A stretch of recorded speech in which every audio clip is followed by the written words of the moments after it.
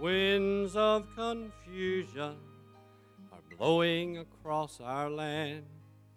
Some are searching for direction, but I know just where I stand.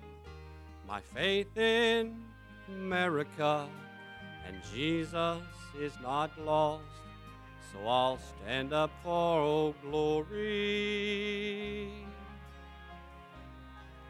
and kneel at the cross.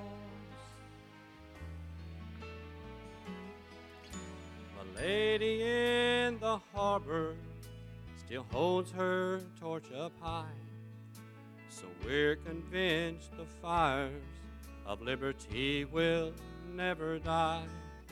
There's just one lasting freedom, and Jesus paid its cost. So let's stand up for Old Glory and kneel at the cross. If the flag don't wave, the blood still saves, the scars and stripes forever, till the anthem of the trumpets bring us all together. America was founded on God's unchanging laws, so let's stand up for Old Glory and kneel at the cross. If the flag won't wave, the blood still saves, its scars and stripes forever, till the anthem of the trumpets brings us all together. Oh, America was founded on God's unchanging laws, so let's stand up for Old Glory and kneel at the cross. The eagle can't fly if the dove ever falls, so let's stand up for Old Glory and kneel at the cross, at the cross.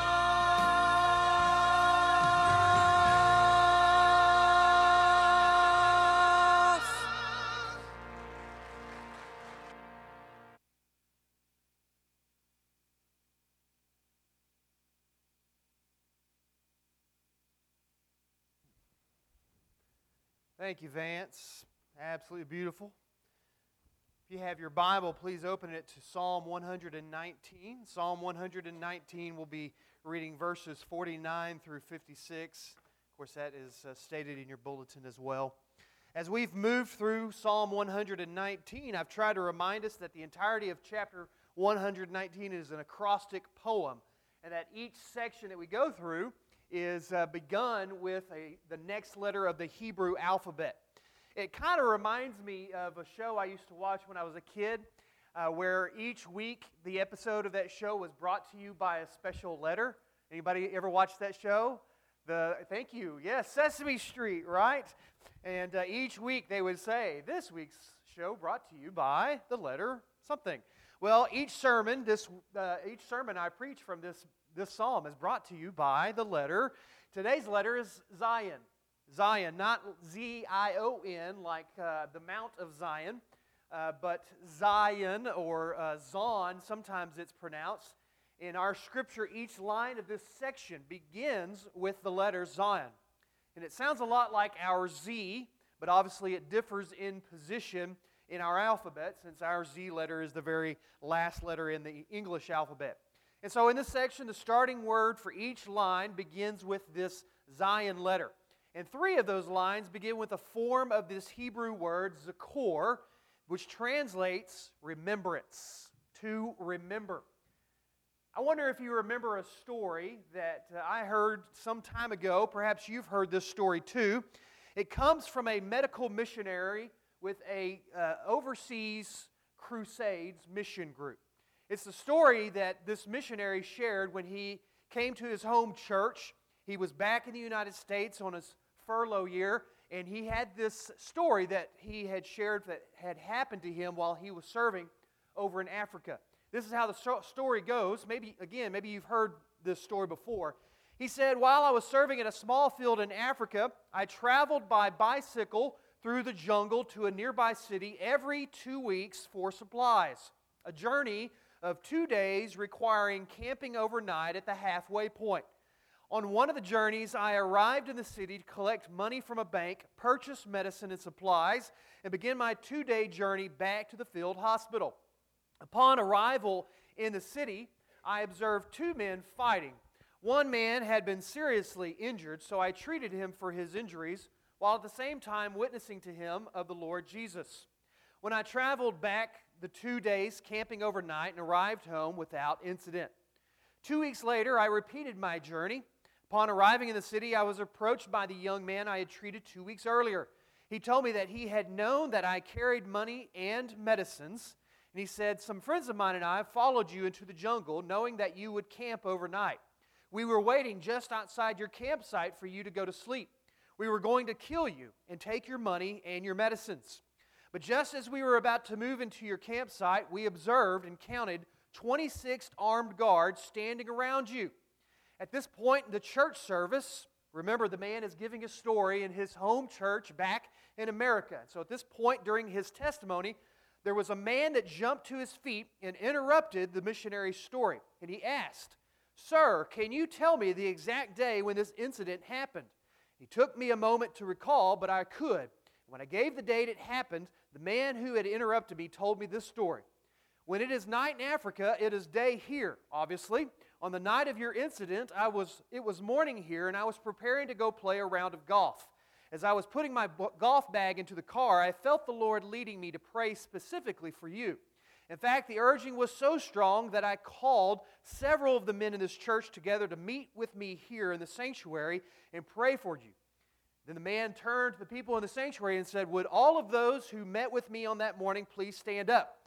The men who met together prayed that day stood. The number was exactly 26.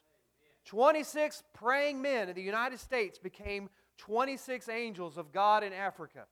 What a story of faith and of God's intervention and an answer to prayer, of God's presence in this world. There's only one problem with this story. It's not true. Sorry. You might call it an urban legend. You might, these days, call it fake news. Nevertheless, it is not a true story. For one, Overseas Crusades has confirmed they have no medical missions or send no medical missionaries out. And the founder of this ministry has long since confirmed that no story ever happened. The existence and life of stories like this one are a telltale sign of a deeper issue we have as followers of Christ. There is sometimes almost a desperate desire on our part to be able to see the truth and not always have to believe it.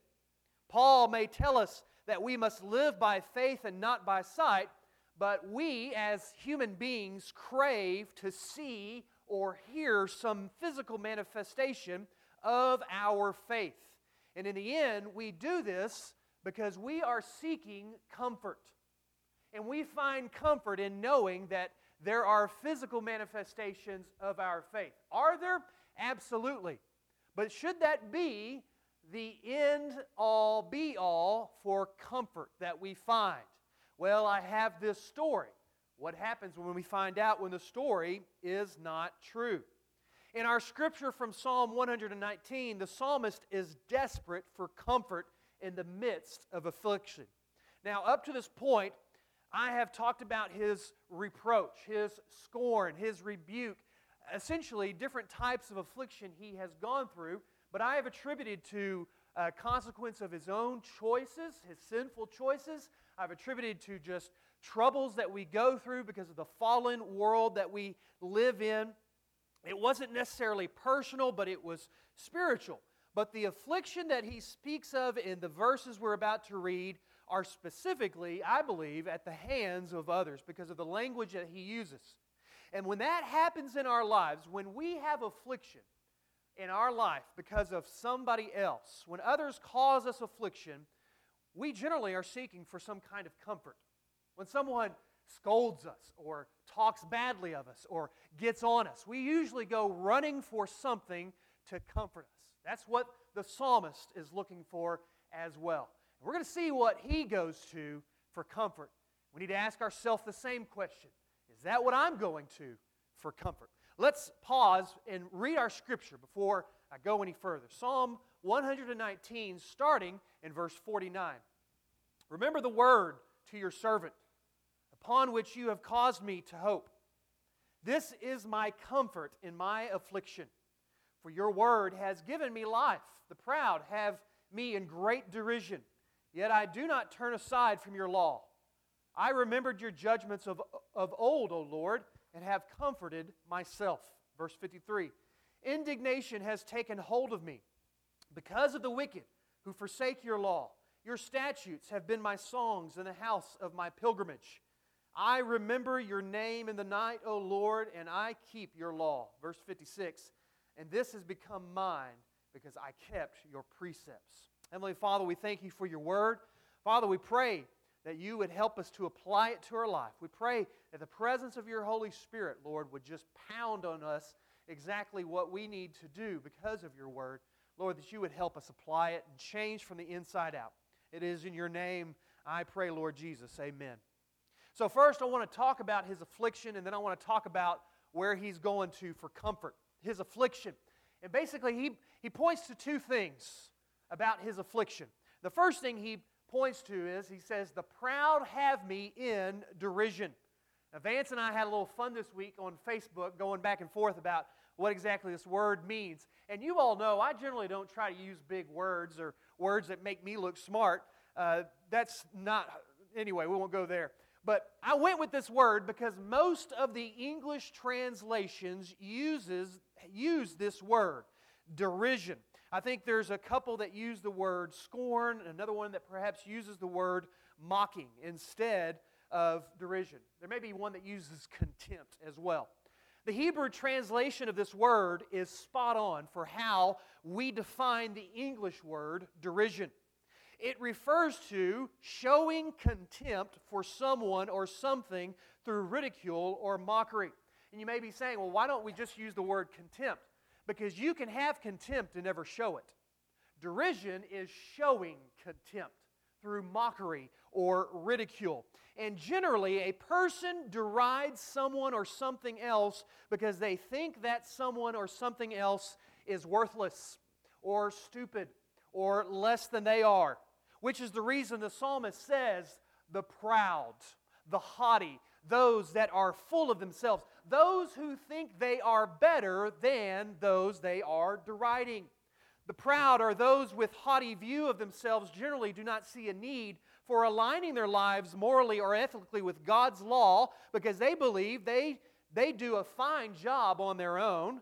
And interestingly, this Hebrew word for derision is sometimes used for one who is incapable of discipline. Derision means one who is incapable of discipline, one who is incapable of being guided. The proud have me in derision. Undoubtedly, this psalmist has aligned his life with God's Word, and he's now being derided for it, perhaps. Perhaps that's what has happened. Perhaps that's his affliction. As he says, though they deride me, he says, I do not turn aside from your law. In other words, they're showing contempt, they're ridiculing, they're mocking him, and maybe it's because he continues to hold himself to the standard of God's Word. Perhaps they're saying something like this, well, look at Mr. Goody Two-Shoes. He just thinks he's better than everybody else because he follows God's law. Maybe you've heard something like that before.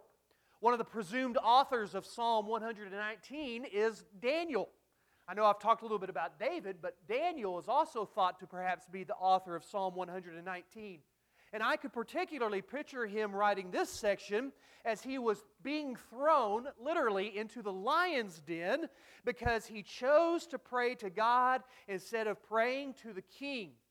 If you remember that story, you'll remember the king was persuaded to make this law that no one could pray to anyone except the king. And he was persuaded to make that law by men who were too proud to acknowledge Daniel's ethical and moral high ground, and so they tricked the king into doing this. You might even call this bullying, Old Testament style, right? Nowadays, we make quite a big deal out of bullying, how it is wrong, how it should be stopped.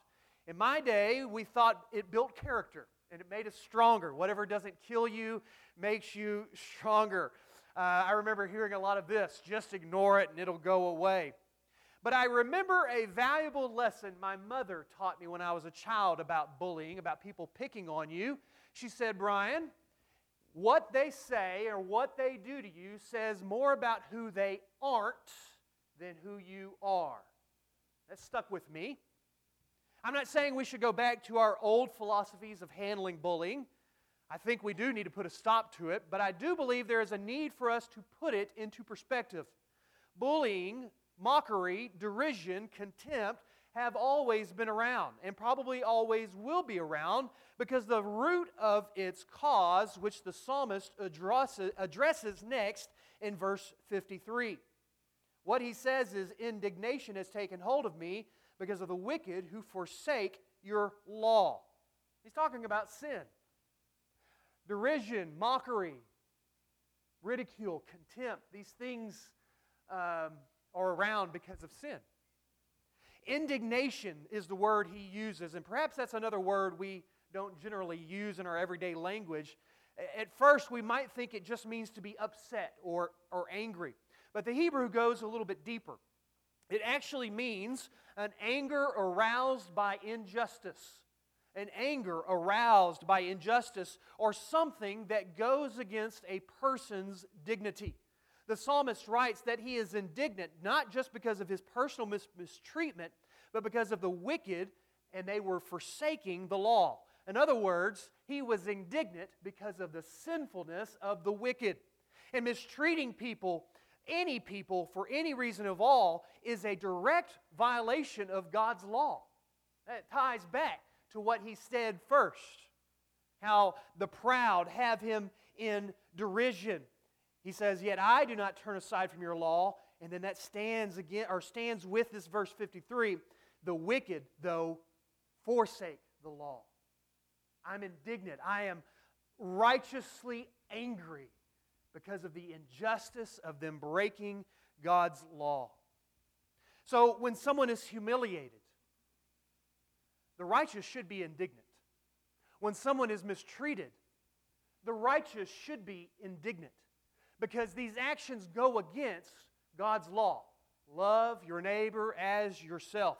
This past week, we've been watching in agony as more bad news from around the world trickles into our living room through the TV, through that one-eye mesmerizer. And most of the news revolves around injustice of one group against another group. And as we watch the injustice of one group against another group, you might have become indignant because of what you perceived as injustice. But therein lies the problem. Because injustice is not perceived by us. Injustice is judged by God, the righteous judge. He is the only just judge. And so as we consider all that we see or hear or read from reports, we need to consider what exactly is injustice by God's standards set in His law. There is absolutely no place in Christianity for Christ's followers for racism of any sort. Showing contempt or derision towards a person or people because of the color of their skin, because of their ethnic background, or because of their socioeconomics is a complete contradiction of God's holy law. Love your neighbor as yourself.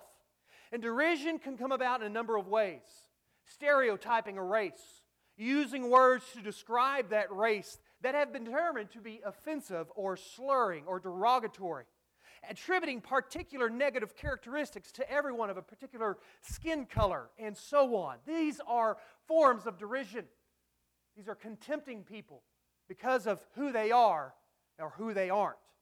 It is not loving your neighbor as yourself, which, again, God's law, if you think the world would be better off if these people of a certain color no longer existed. That's not loving God's people. That's not loving your neighbor as yourself. In fact, we fought a war against someone who thought this way, that everyone of a certain skin color or a race should be eliminated. Maybe you've heard of it. It was called World War II. Hitler was perhaps one of the worst racists that ever existed. Brings up another thought, though, or in this current conditions of our nation, the problem is not political. The problem is not social. What causes the indignation of our psalmist, let's go back to that. Verse 53, because of the wicked who forsake your law. Sin is the issue. Sin has always been the issue. And this is our calling as well, to be indignant over sin. It doesn't matter which side of the aisle you are on, left or right, Republican or Democratic or Whig, sin will always be the problem. And sin, until it is eliminated at that last great call of Christ, will continue to be the problem in this world. But as God's people, we are called to be against it, to recognize it, to call it out, and to be indignant over it. The psalmist is afflicted because of the sin of others. He laments over it. He is angry. Have you ever felt this way? Have you ever felt upset because of the sins of others? Not because it hurt you, not because it hurt our nation, but because of what the psalmist says. The wicked forsake God's law. The picture I get here is one who has great zeal for God's glory, for God's law. His indignation is not because of a personal offense, but because of an offense against God. And as we look at this moment in our history, it might cause us to lose hope. It might cause us to think everything is completely out of control and sin is winning. And this is where the psalmist remembers, though, where true comfort should come from, where we get the comfort we need. As I stated earlier, 3 times the psalmist uses this word for remember in this section of verses 49 through 56. And it is the same word that begins the letter of the week, Zion. In verse 49, I think I put accidentally verse 48. It should say verse 49. Verse 49, he says, remember the word to your servant upon which he hopes. And on to verse 50, it is his comfort in affliction. Remember your word to your servant upon which he hopes. And on to verse 50, it is his comfort in affliction. In that he is asking the Lord, or better put, requesting in prayer to remind him of God's word. Do you know whose job that is to remind us of God's word? God says, I will remind you of his word. Over in John chapter 14, verse 26, Jesus is teaching his disciples about this coming paraclete, translated comforter, who we call the Holy Spirit. And this is what he says in verse 26 about the Holy Spirit, that he will bring to your remembrance all that I have said to you. Isn't it amazing? Hundreds of years before Jesus would say this about the Holy Spirit, God inspires this psalmist to essentially say the same thing. Remember to me, remind me, Lord, of your word, so that I may be comforted in it, that I may have hope in it, that I have comfort in my affliction. There is comfort in his word. The problem is that we often get so distracted by our affliction, or the afflictions of this world, or the issues in this world, that we forget to go running to God's word, to turn to God's words, which you have caused me to hope, he says. Upon which you have caused me to hope. And you may be saying, well, that doesn't say comfort, it says hope. Do you know throughout Scripture there is a direct link between hope and comfort? One particular scripture that comes to mind is Romans 15:4, where Paul says, the comfort of the Word gives us hope. The comfort of Scriptures gives us hope. There is a comfort, there is a hope that comes from God's Word. And we should pray daily, Lord, remind me of your Word that I might find comfort, that I might find comfort in my affliction. In verse 52, the second remembered, he says, I remembered your judgments of old, O Lord, and have comforted myself. Not only does he have the God of all creation reminding him of his word, but the psalmist has said, that which he has remembered, I want to comfort myself by it. Some of you may still be wondering, why are we emphasizing memorizing Scripture? This is why. The first reason I gave you several weeks ago, Psalm 119:11. I have stored up your word in my heart that I may not sin against you. Thank you. Psalm 119:11. That's our first reason. We want to memorize Scripture. We want to store it in our heart that we will guard ourselves from sinning against the Lord. Here's our second reason, though. He says, I remembered your judgments. That's another word for God's word. I remembered God's word of old, O Lord, and have comforted myself. Why are we emphasizing Scripture? Because there are times in our lives we need to pop up in our minds to comfort us, to give us the encouragement we need. That's what God's Word can do for us. Why do we memorize it? Because it answers so much of our issues, our everyday living life issues. Whether it's affliction from someone else, whether it's some kind of affliction that comes from living in a fallen world, whether it's affliction from some deep spiritual, emotional problems right now, God's Word can remind us and comfort us in those moments. We find answers in God's Word. Finally, in verse 55, he says, I remember your name in the night, O Lord, and I keep your law. I remember your name. It's a reference to the identity of God. Remembering His name is essentially remembering His attributes, all of the things that He is known for. Remembering His name, I am that I am, Yahweh.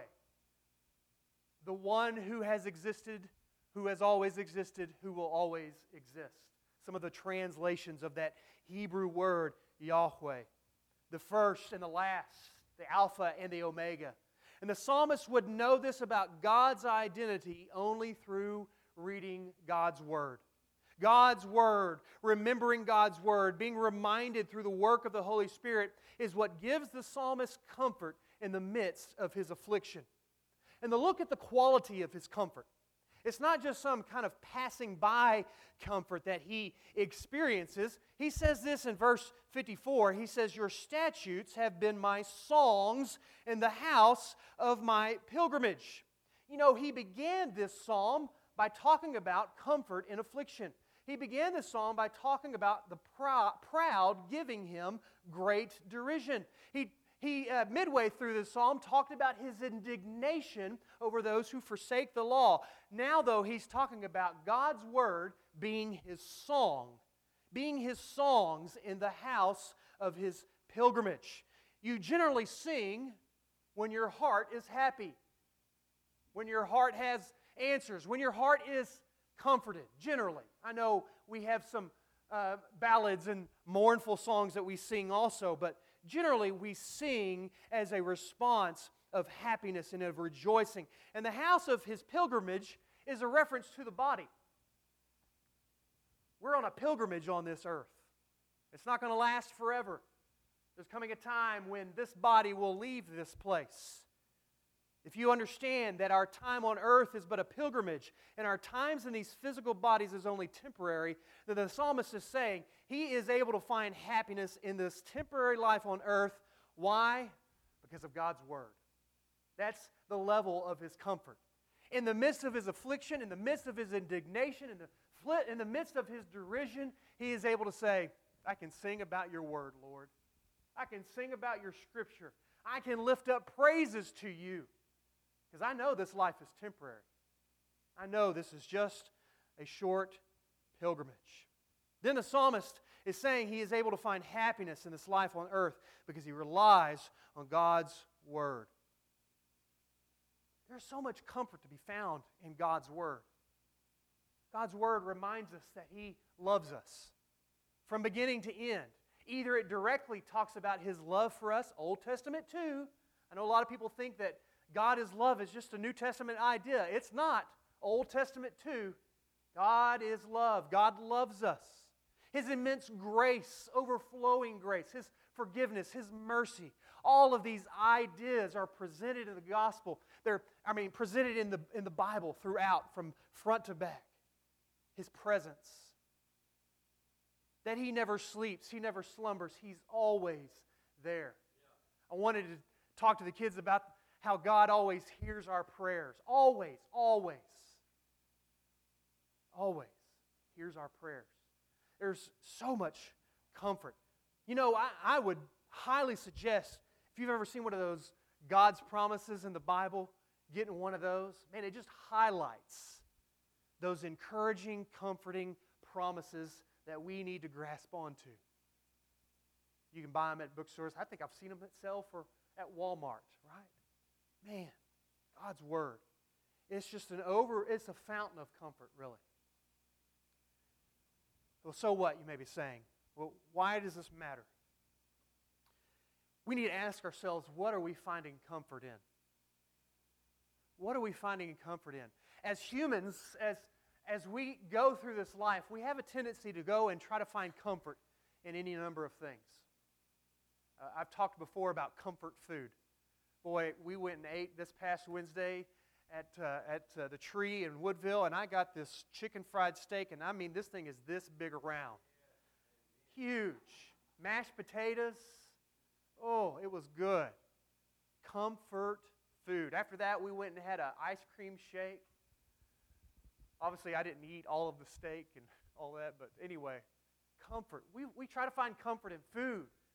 We try to find comfort in music. We try to find comfort in drugs, legal and illegal.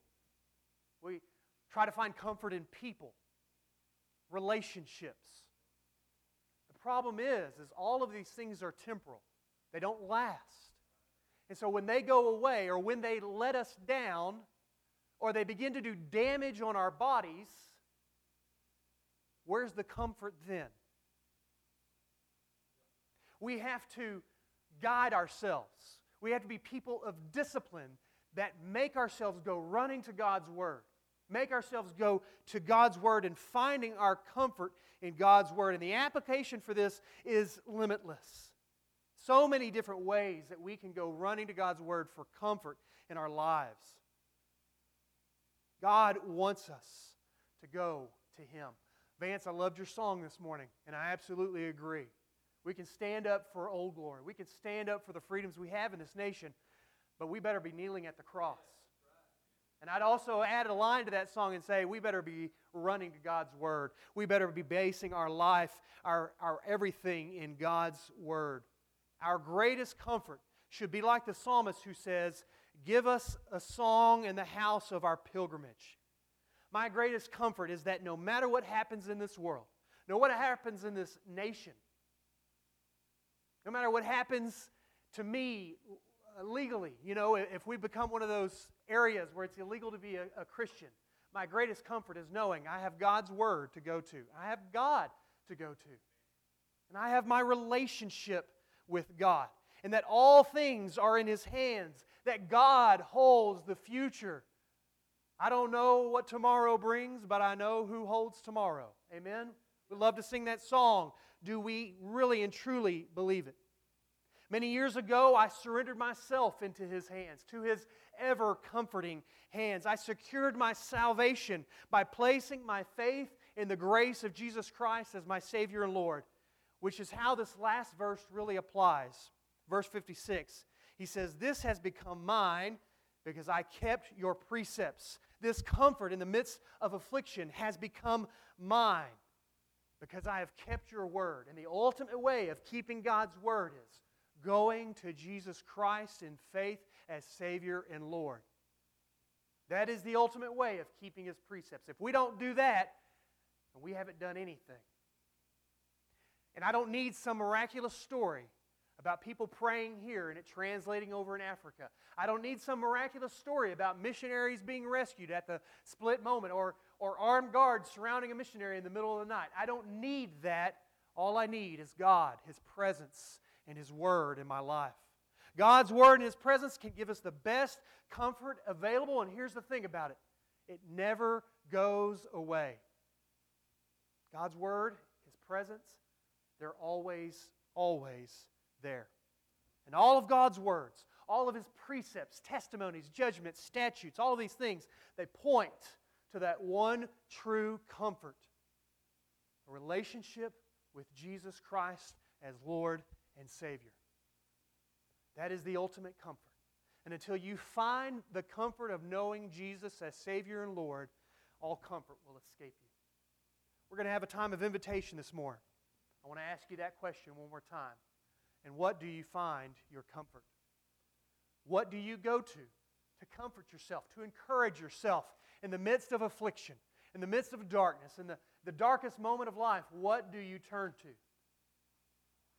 Have you ever turned yourself over to Jesus as Savior and Lord? During this time of response, we're going to stand up, we're going to sing a song, and however the Spirit, however God may be tugging on your heart, we pray you would respond obediently to Him. To Him. Let's go to the Lord in prayer. Father, we thank you so much for your presence. We thank you for the power of your Word. Lord, I thank you for the powerfulness of your comfort, which is true. Father, I just pray that we would respond to you this morning in however way you are leading, each and every one of us, whether it's prayer, whether it's surrender, whether it's to you in salvation. Lord, we would give ourselves over to you and find that our best comfort will always come with you, through you.